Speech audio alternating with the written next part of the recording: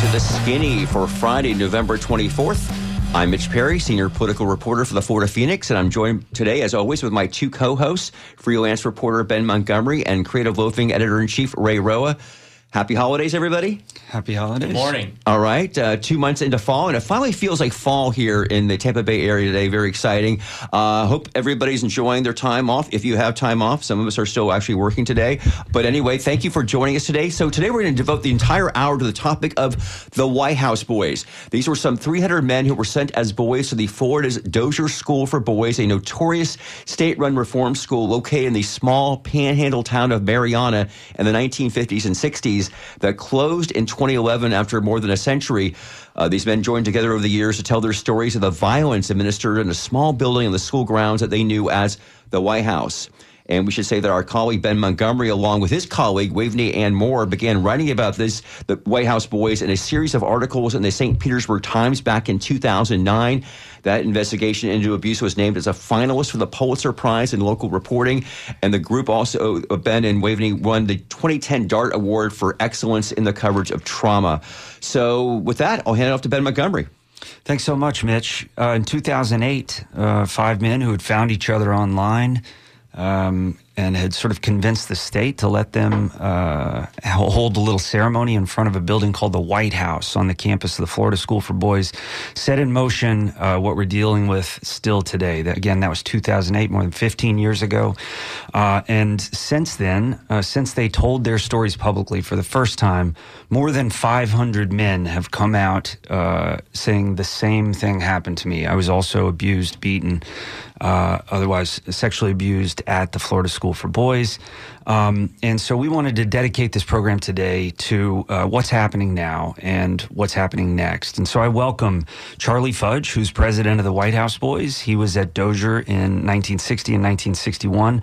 Roy Connerly, who was there in 1961 and 1962. And Gene Oker, who was there in 1956, 57, and did another stint in 58 and 60.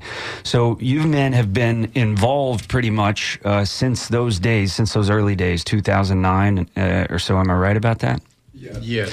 And you might have to pull the microphones a little closer to your mouth. Charlie, can you give us a sense right now of how the past 10 years have been for you? Like, what has the White House Boys as an organization been attempting to do?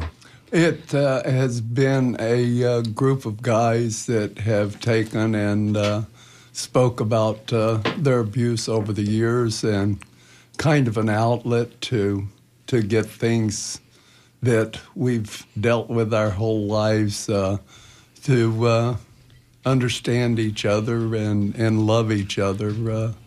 That's what I see primarily as sort of a support group. I know that's a strange thing to say, but you guys are brothers. I mean, yes. You're close like a family because of this shared experience.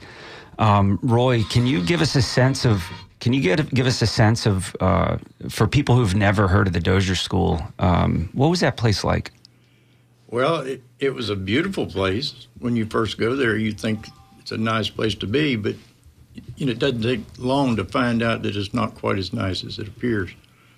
There was a lot of mental abuse, I might as well call it, because they were always trying to get people to tell on people and do things to help them do their job at the expense of the boy that told on somebody else. Yeah. Because, when you become a rat or a puke or whatever you want to call them, you're not accepted in the population. Right. Even though you may get a couple of accolades from the staff, your life's going to be a lot worse off. And if you violated rules, often the punishment was being taken to the White House for a beating. Were any of you all beaten in the White House? And I know this is tough to talk about. Can you give us a sense very quickly of what that was like and what, At 12 years old, I was there 3 days, and I was taken to the White House and received a beating of 31 licks with a leather strap that was just a beating unmerciful. And I've lived with that, still live with that today. How someone as big as these guys were that was in charge could take and beat a little child at 12 years old with that kind of beating. It's something that stays with you your whole life. We'd like to also welcome to the show via Zoom Richard Huntley, who's president of the Black Boys of Dozier. Richard, are you there with us?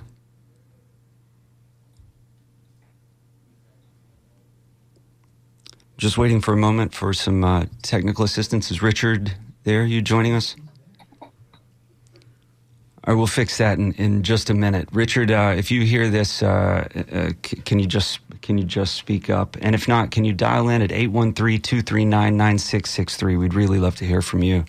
So the experience of being beaten, being subjected to this level of abuse doesn't stop there. And I think that's why we're gathered today to talk about this. This is something that, when you experience a trauma as a child, might manifest itself over the rest of your life. Can you guys talk about how, Gene, maybe how that experience sort of shaped who you are? That was really, Charlie talking about the beatings, it was unbelievable. You can't describe it. There's no way I can describe what that strap felt like the first time it hit you. It went all through your body, every inch of your body. And when they hit you with that the first time, that pain was unbelievable. And they hit me, they gave me 35 lashes. Does that seem like it was about standard 30 to 35? Have you heard of people getting more than that? I don't know. Some got less, a lot got less. Yeah. I had ran away. That's the reason why, and they put me in solitary. Hey, babe, I don't hear anything. Solitary. Okay, let me see when I can be by. I think we've got Mr. Huntley Troy joining us. Rafferty. Yeah, I can't hear anything either.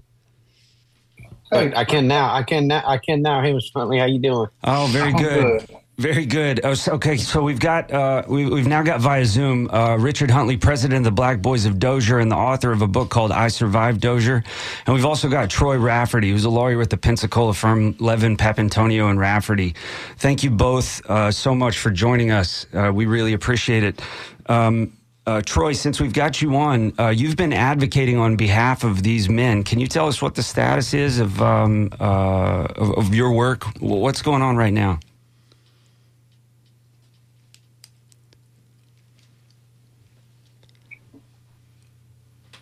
Sorry, Troy, we're still having a little bit of technical difficulty. Mr. Huntley, have we got you there? We're going to get this fixed, promise, ladies and gentlemen. Meanwhile, we'll deal with the people in studio, and to our guests who are on Zoom, please hang with us. We will be right with you, and we'll have you on the air.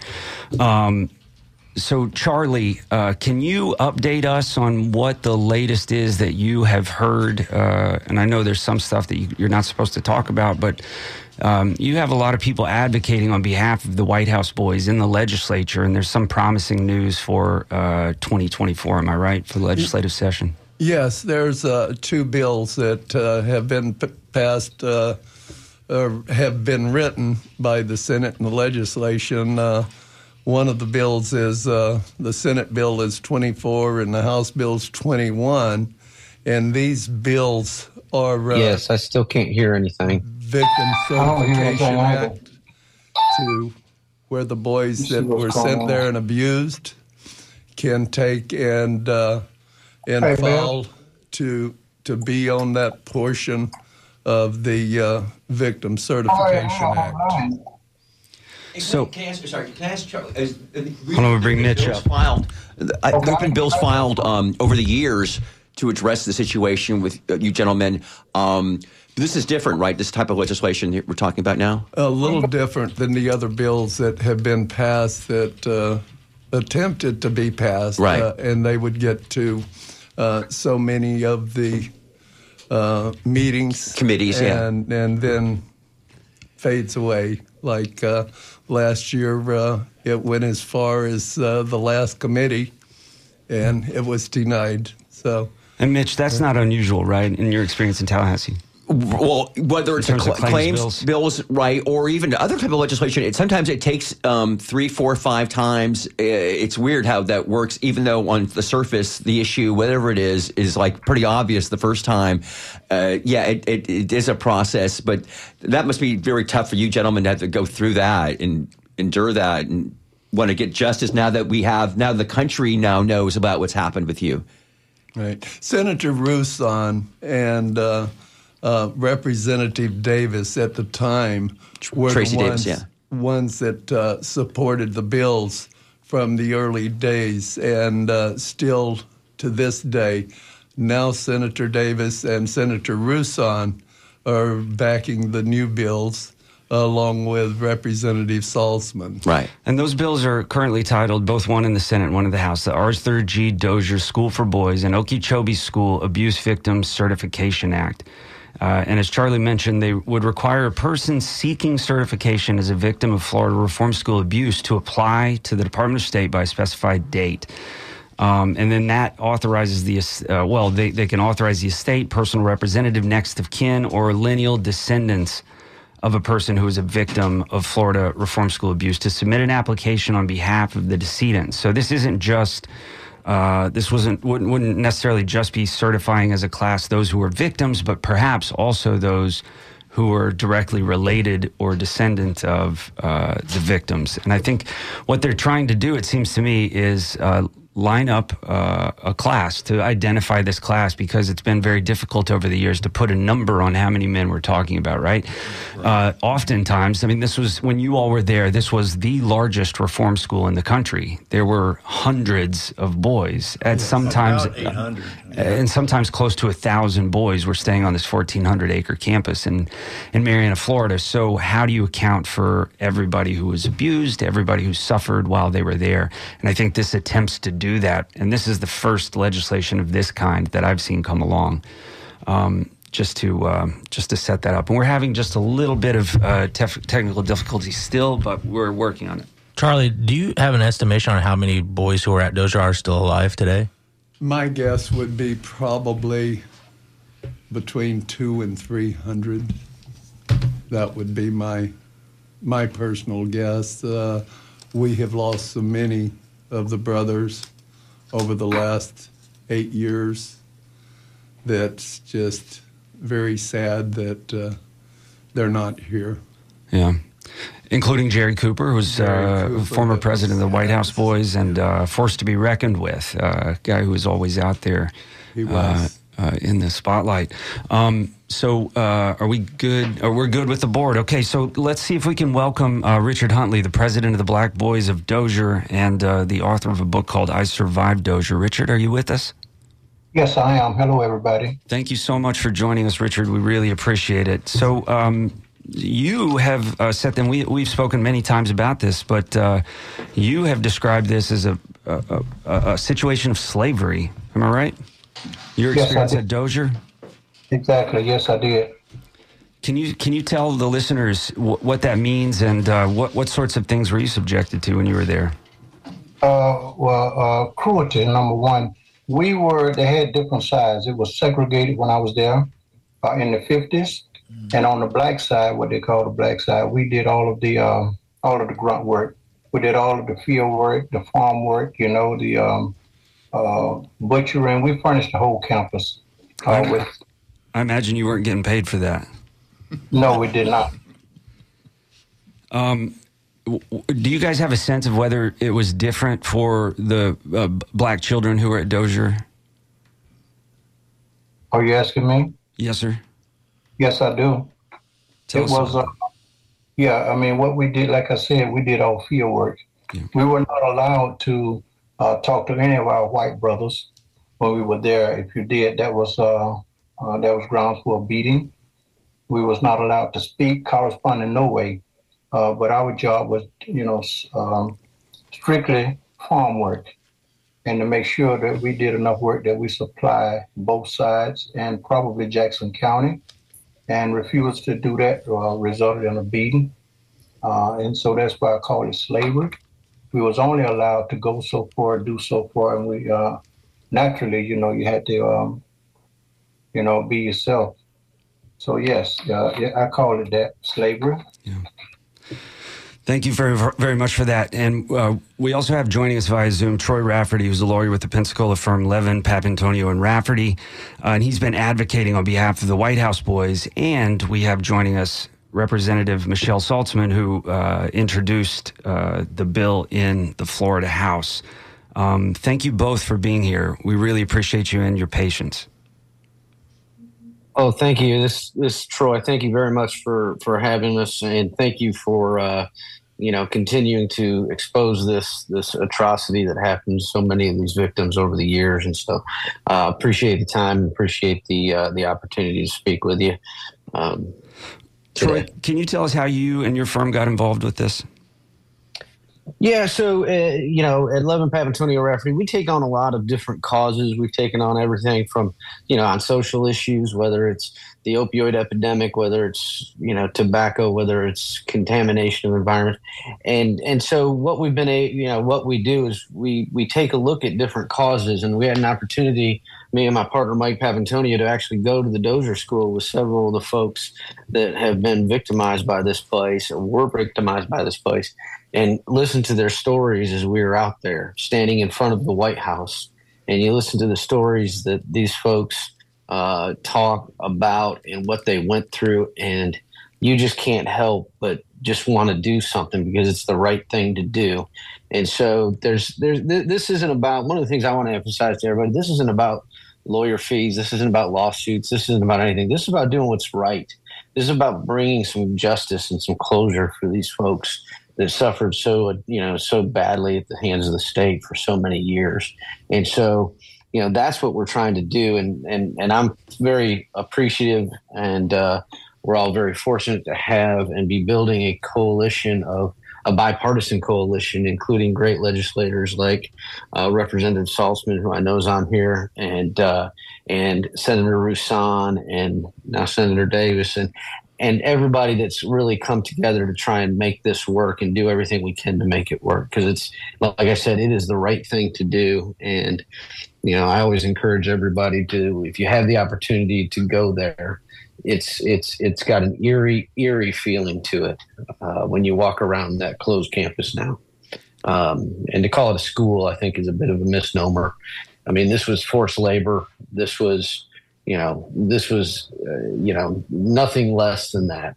They were working out in the fields, being forced to work out in the fields, work in the mills, do all of those types of things. And then at night, being, as you've heard from the victims, abused so badly. So thank you, Troy. Once again, I just appreciate it. Really appreciate it. And Representative Michelle Saltzman, you're on now. Are you with us?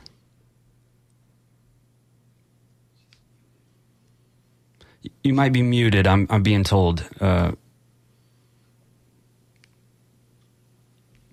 We'll come back to her. Maybe she's going to phone in to 813-239-9663. By the way, if you want to join the conversation with the many, many people in this room, join in 813-239-9663, and feel free to send us an email at dj@wmnf.org.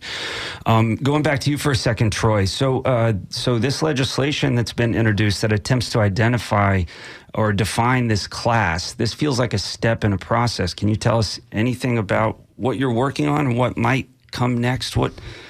What's justice look like? Well, it's hard to define, at this point. But what we're hoping is that, by setting up this type of a structure, folks can come in, the victims can come in, and they can actually seek to get some kind of justice, some kind of like I said, there's a closure and justice to this. And it is a process. They're going to, everybody's going to have to fill out, paperwork, going to have to provide proof. The records, unfortunately, back many years ago, decades ago, there was all of the records mysteriously went missing from this so-called school.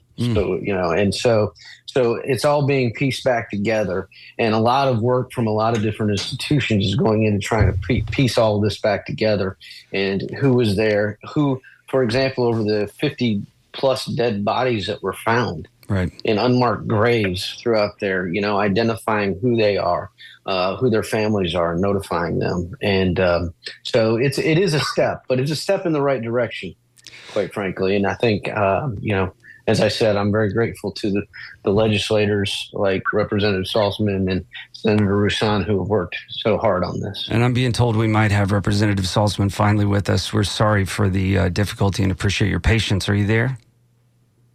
I am. I had myself muted. Oh, thank you. Thank you so much for joining us. So you've been working for quite a few years on behalf of these, the White House boys, the victims of the Dozier School abuse. Can you tell us the latest? Tell us about this bill that you filed, and what do you hope to accomplish with it? Sure. Well, I got the bill from Troy Rafferty, who came to me last year and said, I need you to do this for me. He didn't quite ask me to run with it, but after talking to him and watching the stories that he'd shared on social media and media where he had visited the school, I just felt compelled to be a part of the solution.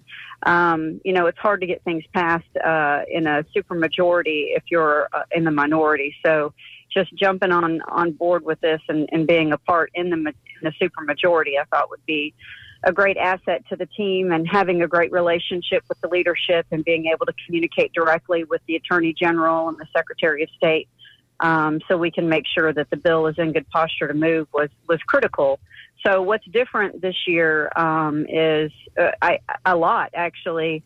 We got the bill. It was crafted by the Rafferty Law Firm, and so we put it into drafting and talked to drafting about some potential changes. And just by speaking with leadership and also people that had actually attended the schools, we got some feedback on the way that we were writing the language and the things that they wanted to achieve. And so the difference this year in the bill is the House has actually allocated the $40 million that's needed to provide the funds to these people if they were to apply to get this money.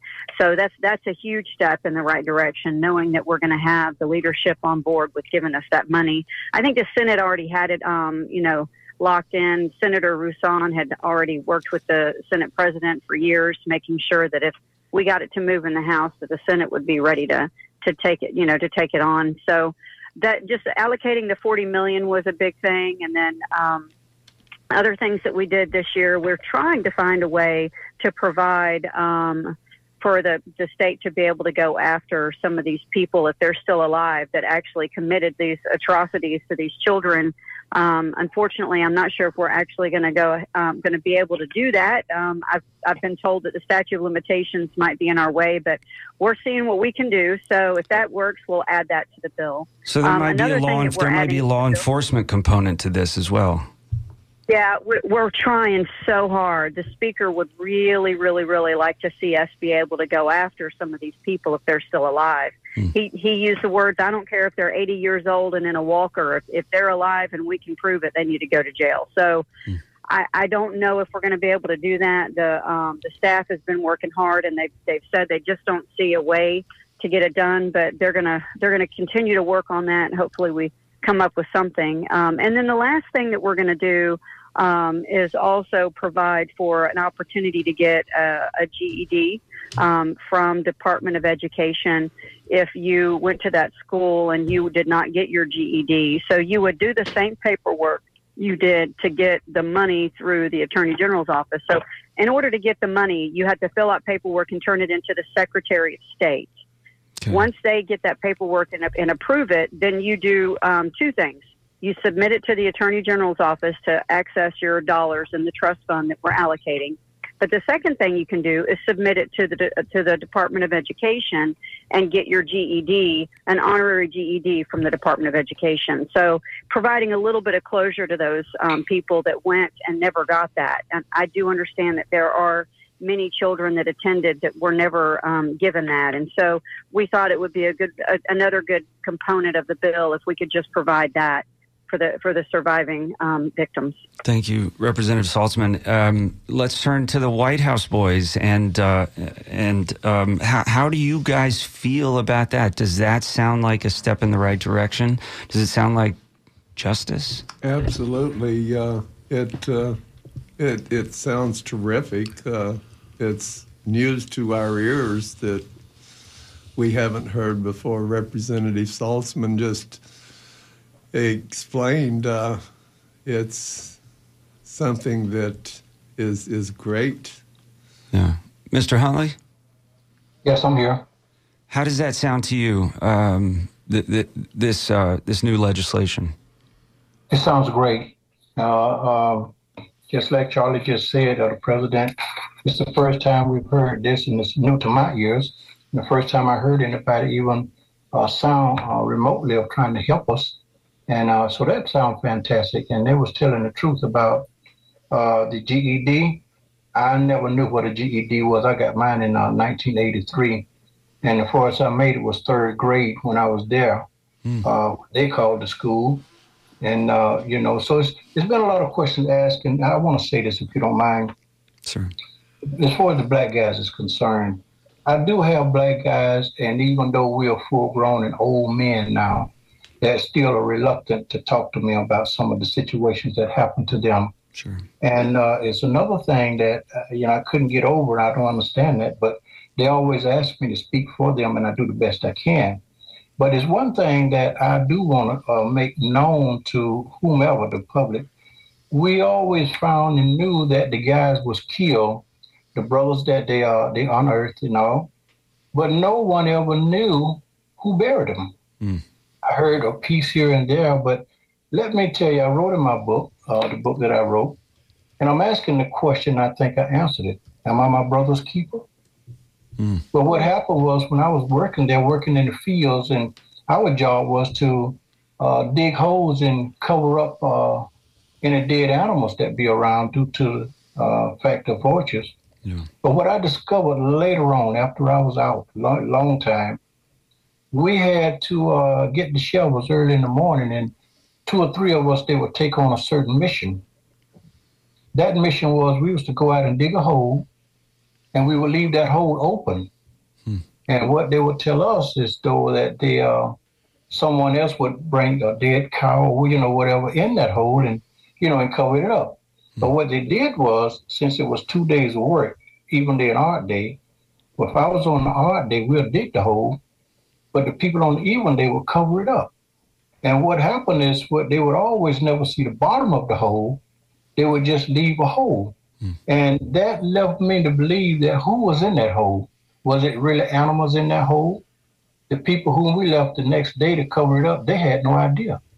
So, these type of things is what, keeps me going.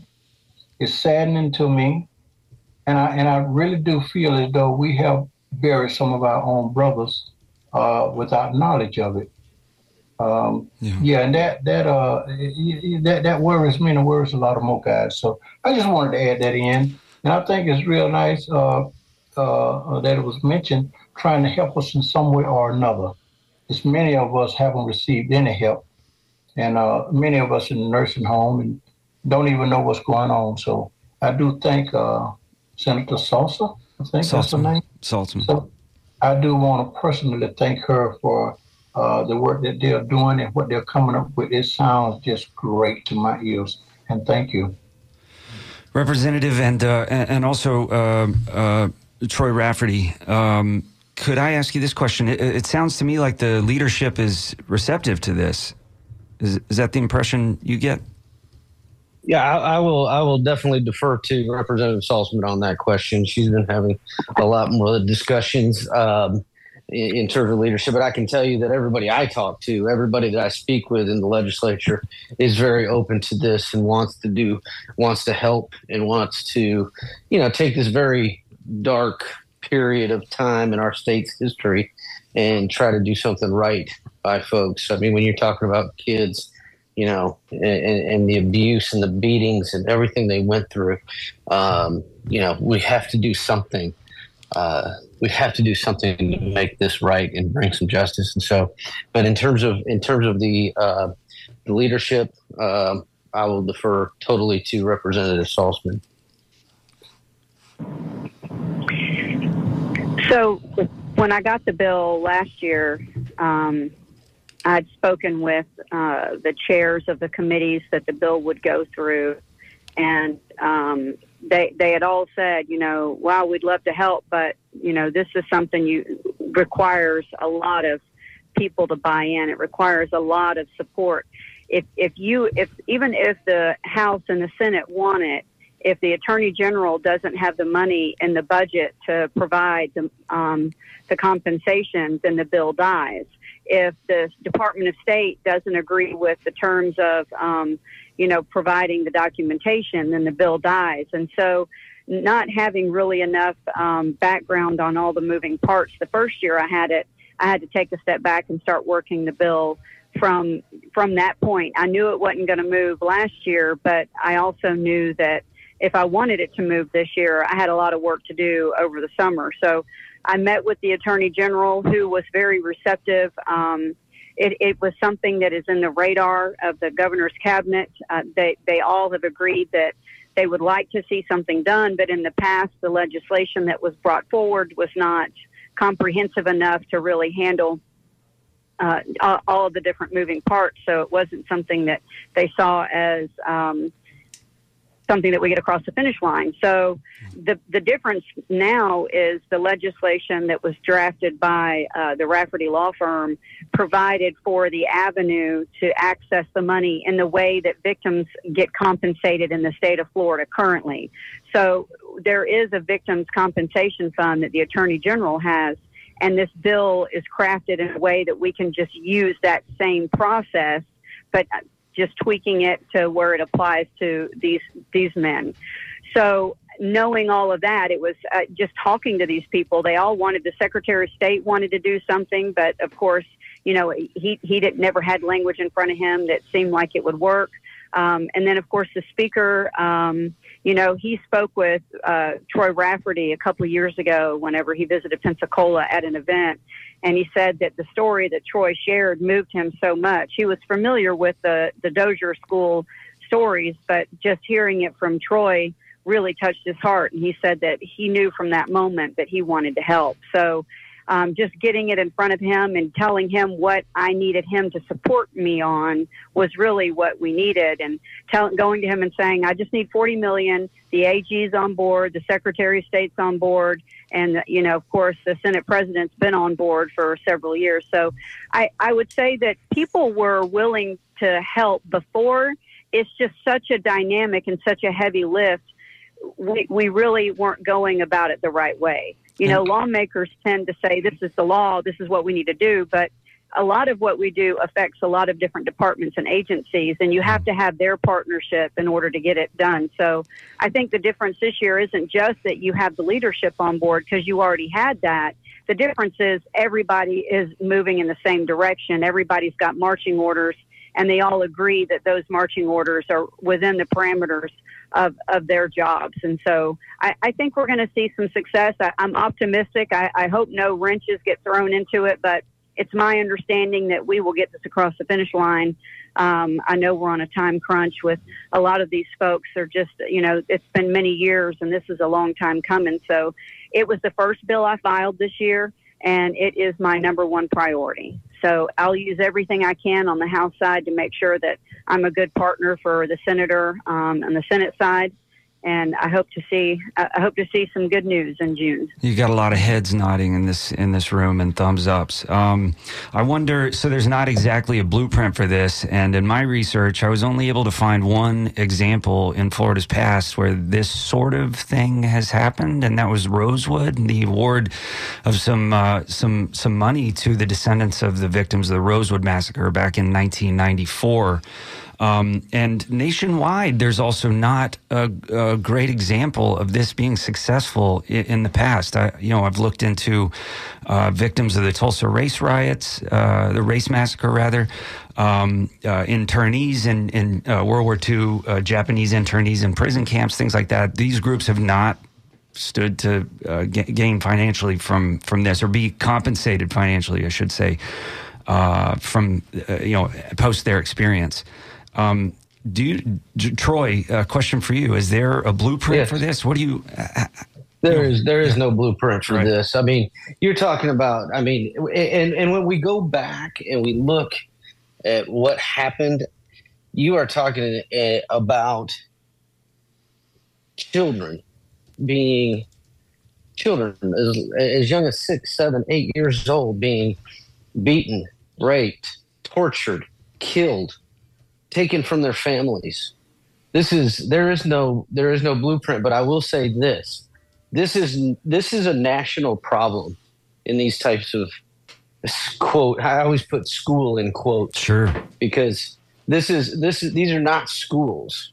And what's happened, so there is no real blueprint. That's what we're trying to do, quite frankly, is try to come up with a blueprint where we can help other victims in other situations in other schools. What's amazing to me is it happened for 100 years here in our little, in North Florida, and everybody just turned a blind eye to it. And you're talking about some of the most atrocious things. I think Mr. Huntley talked about, the segregation. Yeah. You couldn't. I mean, if a black kid got caught talking to a white kid, they'd get yanked out of the bed in the middle of the night and taken to the White House. And that is, of course, where all the atrocities, all of the atrocities were taking place. And the kids never knew what was going to happen at night. Yeah, it's interesting to me. A lot of what you do has sort of tangible results. Victims with health issues, for instance, when we're talking about corporate malpractice and pollution and things like that, where you can see that this person has cancer, right? You can see that this person has been injured in a workplace accident or what have you. And it seems to me in a lot of the cases with the White House boys, these aren't visible wounds from an experience of being beaten until their behinds were, broken open in the White House. That doesn't necessarily leave a visible scar, but these guys are all scarred deeply. And that seems like the biggest challenge. Am I right that that's hard to get around? Well, there's certainly, yes, you're absolutely correct. And, but there are certainly a lot of the victims who certainly still have physical scars, right. physical ailments and problems from long time abuse. And we all understand now exactly the toll psychologically that long-term abuse can have on people. Right. Post-traumatic stress disorder, depression, all sorts of different issues that accompany being forced into labor, being tortured, being, raped, being beaten. And watching, as I think Mr. Huntley said earlier, having to dig holes for friends, for other children that are being tortured and that are ultimately not going to make it because of that torture. So, yeah, there's not a blueprint. We're hoping that some of these issues continue to come out, not just in Florida, but throughout the country, because it is a national problem with these so-called schools that is continuing today. And we hope to expose all of that. Charlie, as president of the White House Boys, have you heard from people in other states and who went to other reformatories who have reached out to say, hey, how do we organize, this sort of thing? Yes, there's been a couple of calls from different states that was wanting some knowledge about the Dozier School for Boys and had indicated that the same things were happening. I think one of the states was Ohio, and I don't remember the other state. When you get my age, you forget. What about the issues that we're talking about? I've interviewed men who have said they, even at the age of 70, 75, they can't sleep with the lights off. I've interviewed others who have serious PTSD. Can you guys talk about how that school impacts you today? I mean, I know you've sort of shaped your lives around advocating for your other brothers and so forth and speaking up and telling your story, but are there effects on you that you can point to that say, that's why I am that way, because of what I experienced at the Dozier School? I can point to that. I'm through 3 marriages over the years, and I attribute that to how I had been done there in Mariana. and it as you get older, you learn to just live knowing what happened and don't let it take the good years that you may have left in your life to totally destroy you inside the way it did for the first 50 years. Roy and Gene, can you talk Yeah, about if I can just touch on.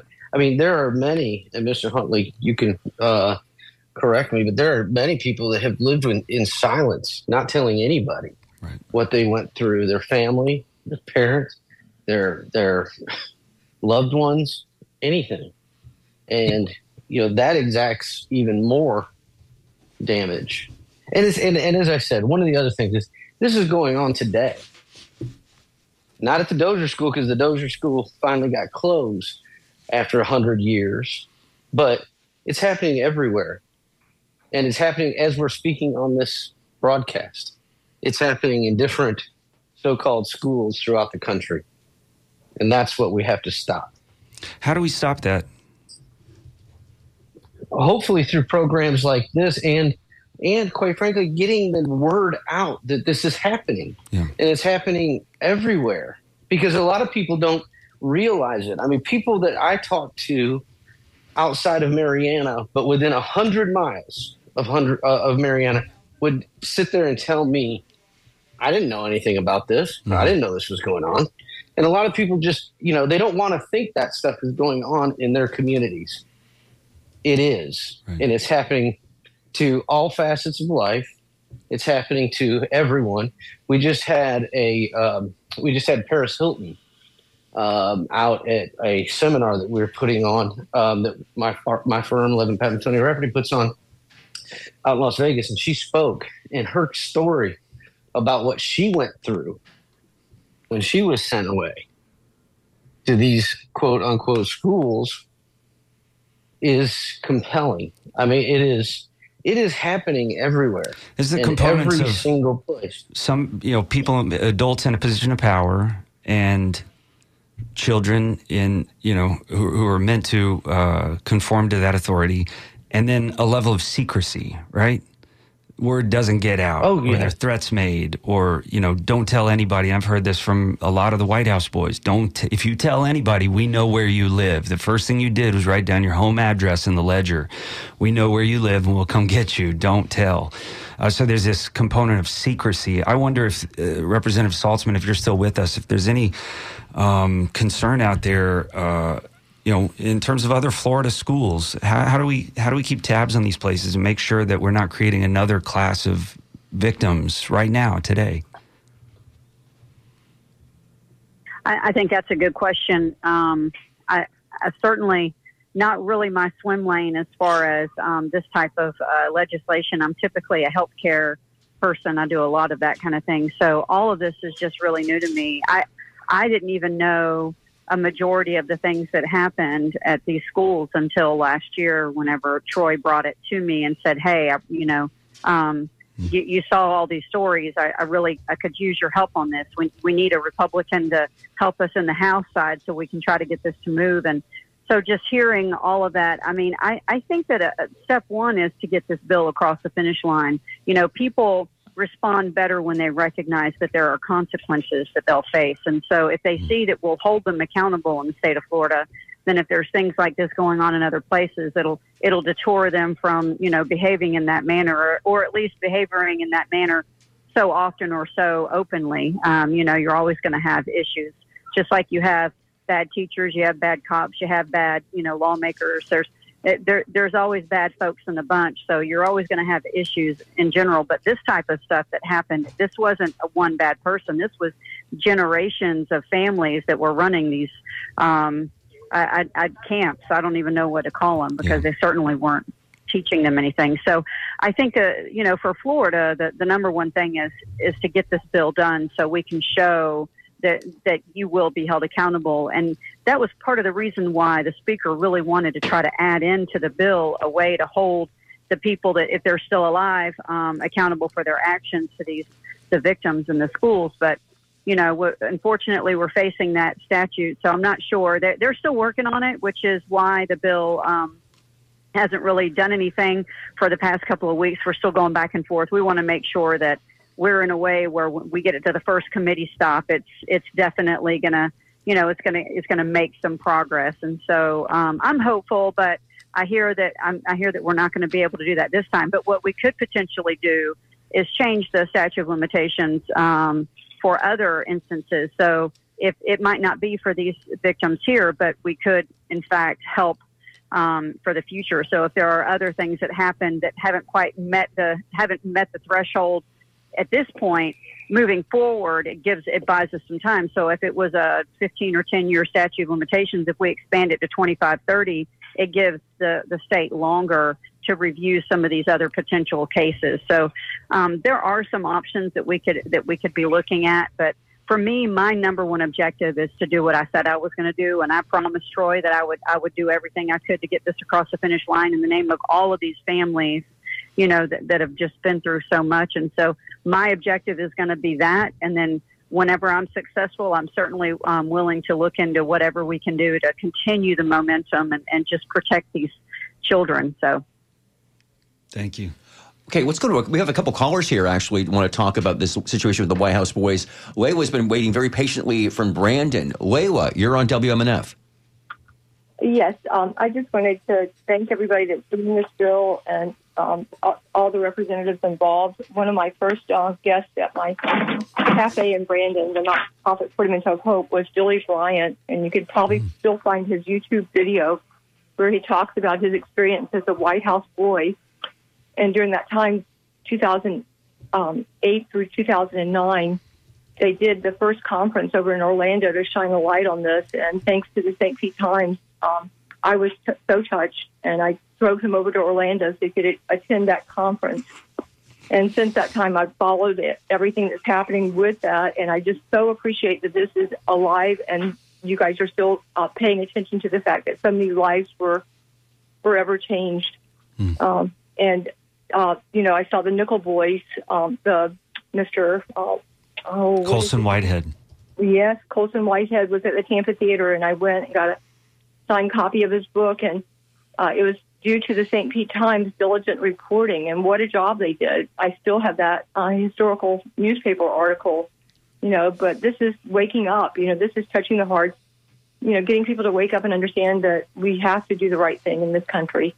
And I appreciate the representative's time and effort on this, and just keep strong. And Senator Rawson's forever time spent trying to make a difference in this.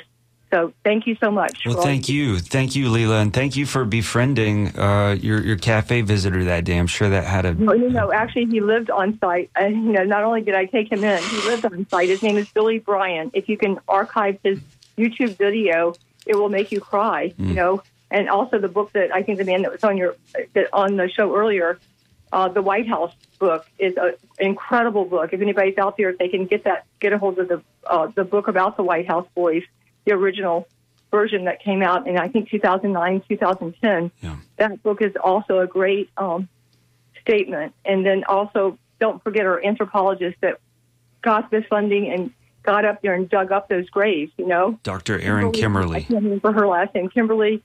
Dr. Kimberly something at USF for doing the archaeology, right, digging up of the graves of the White House boys so that it documented where the graves were, and all this was real, so it's so great to shine a light. So thank you so much. All right. Thank you for the call. Thank you, Layla. And let's go now to Lenny in Gulfport. Lenny, you're on the Skinny here on WMNF.